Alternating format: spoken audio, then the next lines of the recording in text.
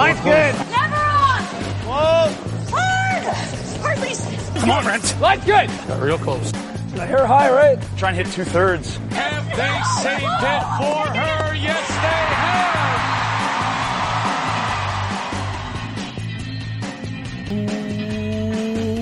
Welcome to Game of Stones, everybody. I am Sean Graham Scott, alongside, as always, hello, Scott. Hey there, Sean. I'm trying to get my own catchphrase. What do you think? Yeah, very good. Very, very impressed.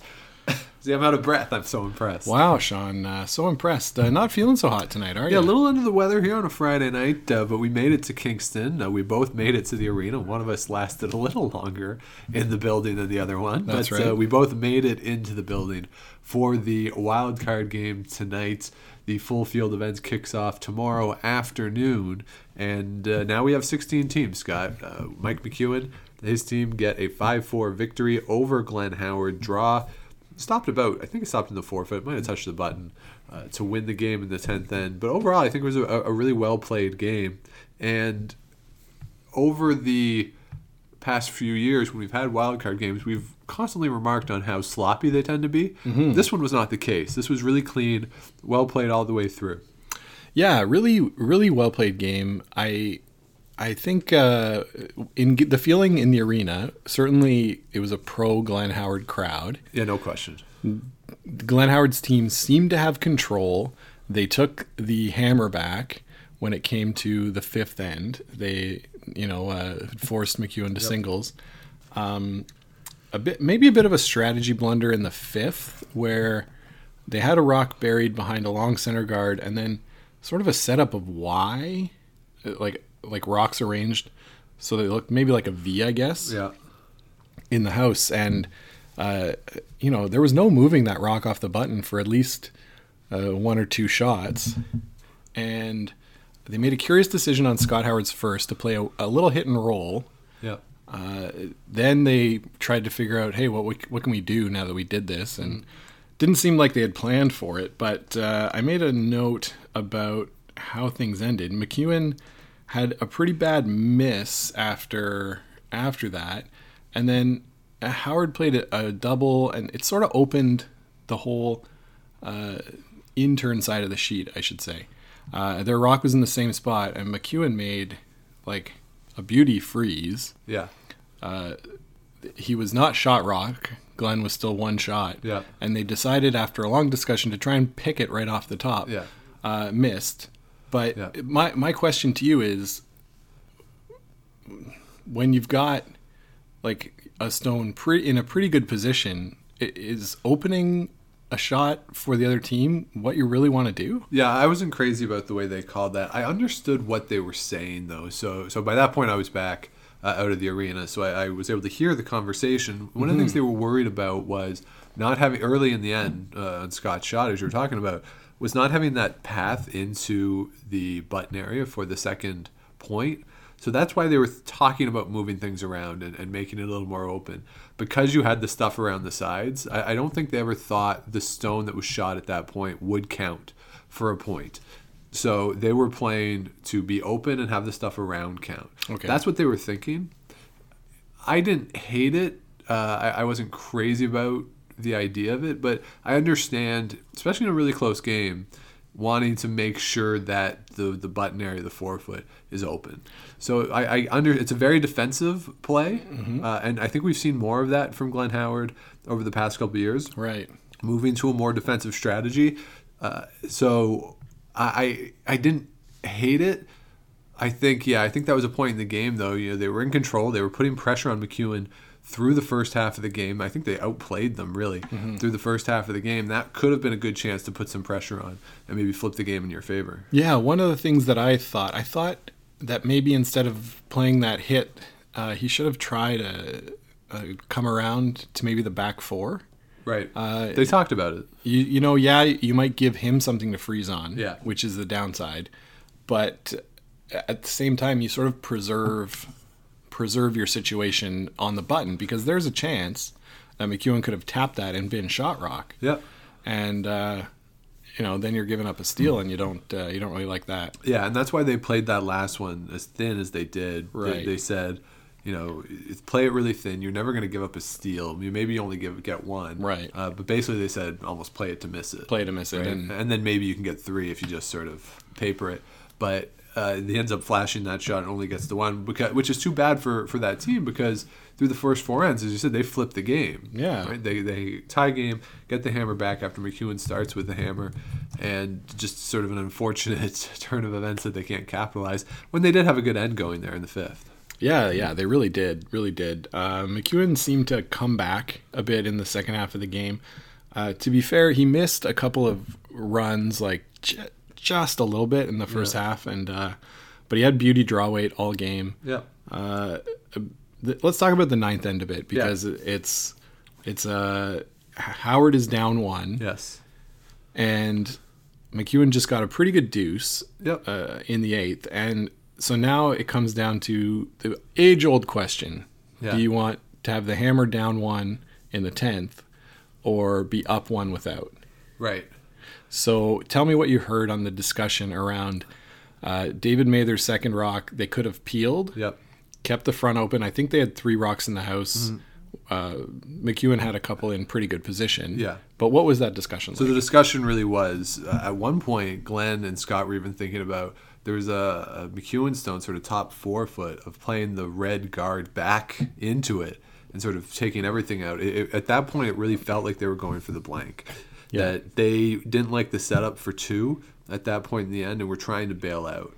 And that run, if they make it, 3 or 4 stones are out of play at least, you're probably guaranteed a blank at that point. Mm-hmm. So that's what Scott and Glenn were talking about. Tim hated it.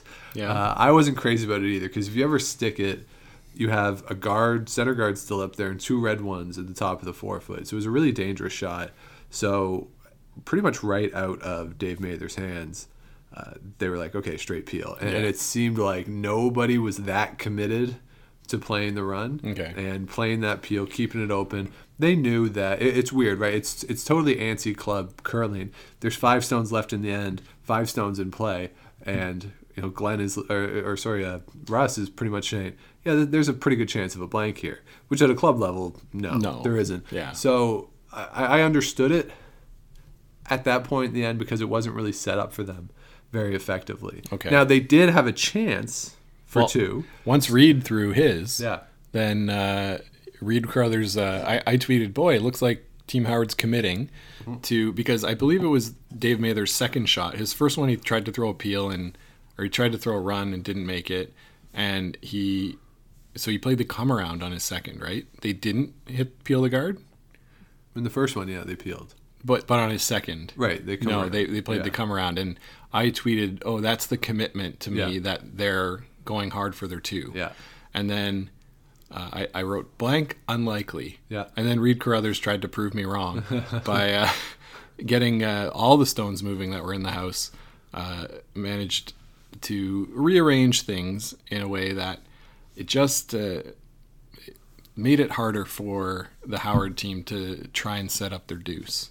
But they did make McEwen have to think on his last. So they did. There's a McEwen stone frozen top 4 on the shot stone, 2 Howard stones off to the side. And there was a lengthy discussion by McEwen about, obviously they want to get rid of the shot stone, but how do we position our rocks to not give up a 3? So before you get going there, on Glenn's first, he was wide. Yeah.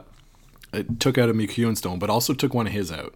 So there was only 1 left on the side. Right. And there was another Howard Stone shot with the McEwen one frozen on it. Yes. So excuse me. Yes, you are correct. So this was a really interesting point. Vic commented on it, and I sort of noted it as well, that Hodgkin and Samogowski come right down. And before Carruthers or McEwen say anything, they're like, hit this, roll here, do this, do this. And Reed Carruthers, I got to say, I don't know if it was apparent in the building, but Reed Carruthers was the MVP of the last 2 ends, and it has nothing to do with his shot making at all. So they're talking about 30 seconds, 45 seconds, and he just says, let's hear what Mike thinks.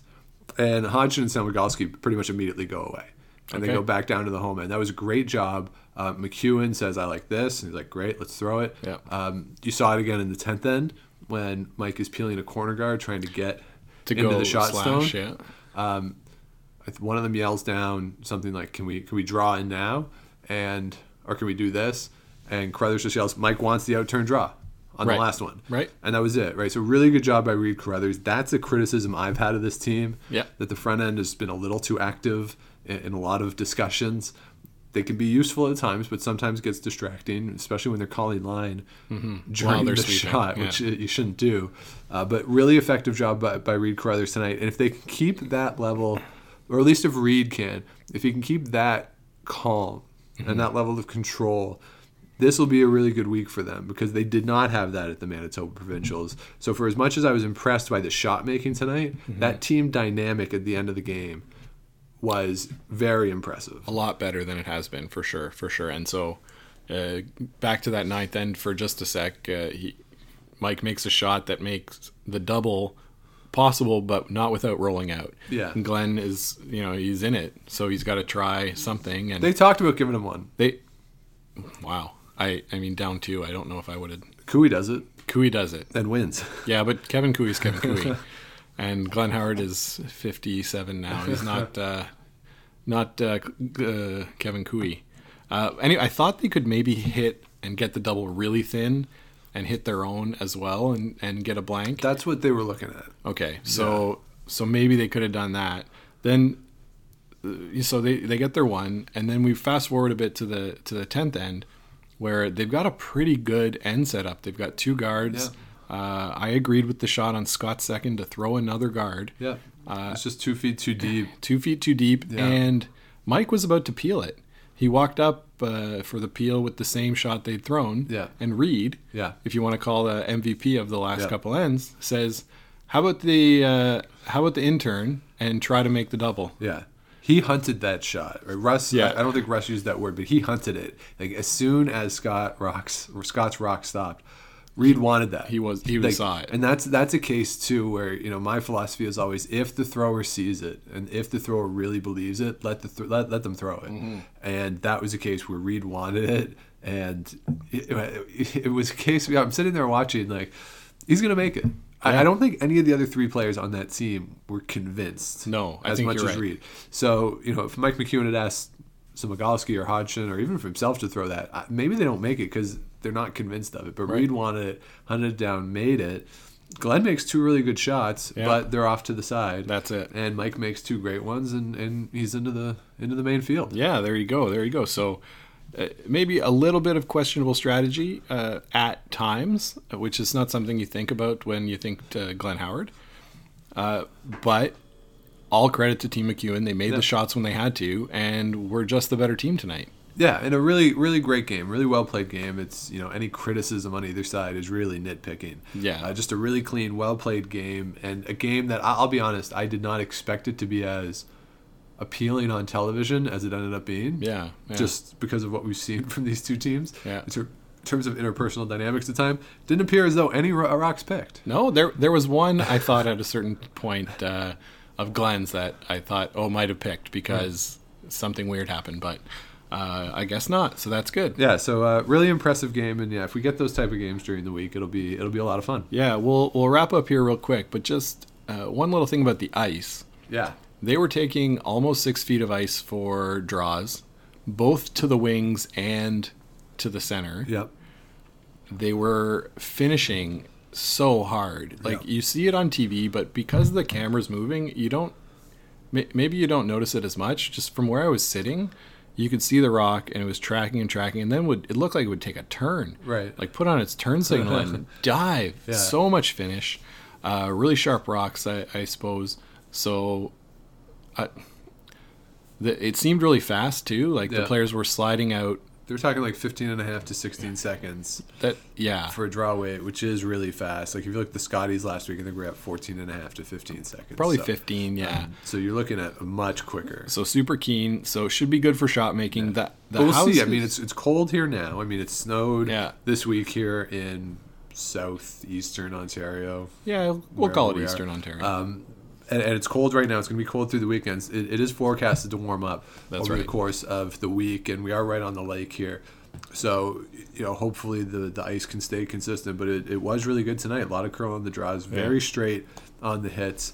And, Russ was saying that's what they expected coming in, given this ice crew. So if they can keep it like that, there's no reason for the players to complain, which is great. Yeah. And it'll mean a lot of shots.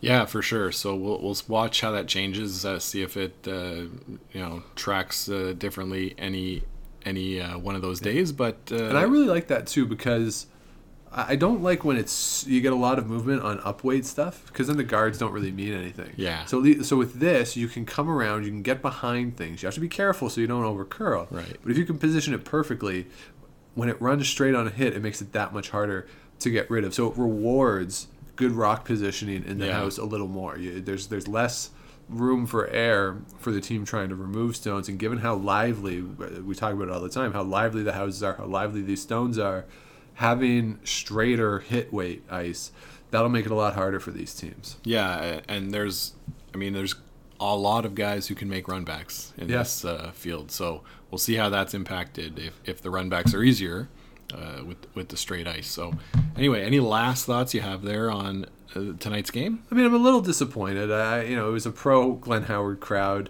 and I think I was sort of leaning that way a little bit too. Glenn is just such a great ambassador for the sport. It's always great when he's there and he's around. It would have been nice to have that second Ontario team. That's a hometown thing. And I don't know if you stayed in those seats the whole game, Scott, but we were right next to the Howard section, and the whole family was there, and they were pretty into it, pretty loud. They showed them on TV quite a bit. Hey? Yeah, they were very nervous as those rocks were coming down the ice. Great for Glenn Howard, and you hope he keeps playing, and maybe he makes it to Saskatoon in a couple of years. We'll see. But great job tonight. Nothing to hang your head about. And now we have 16 teams. So that's going to do it for us here from Kingston. Yes. Sean, I don't know all the things you say at the end, so why don't you take that away? So we will be back with you all week. We're doing daily all week here from Kingston and the 2020 Briars. The schedule or the plan is to do them from the arena the next couple nights after the last draw. Yeah. So we're going to get in there. We're going to talk to some of the players as well. So if you have anything you want us to ask them, let us know. And we can certainly get them after the games. Again, reasonable questions. Yeah. So if you want to, you can certainly find us on Instagram and Twitter at Game of Stones Pod. Scott's there at Scott Likes TV, and I'm at Dr. Shawnee Fever, and you can email the show gameofstonespodcast@gmail.com and follow along all week by subscribing wherever it is you get your shows. So we'll be back with you tomorrow night after the first day of action at the Briar, official day of action at the 2020 Briar here in Kingston. But until then, keep your brooms on the ice and don't dump that intern. Make the final.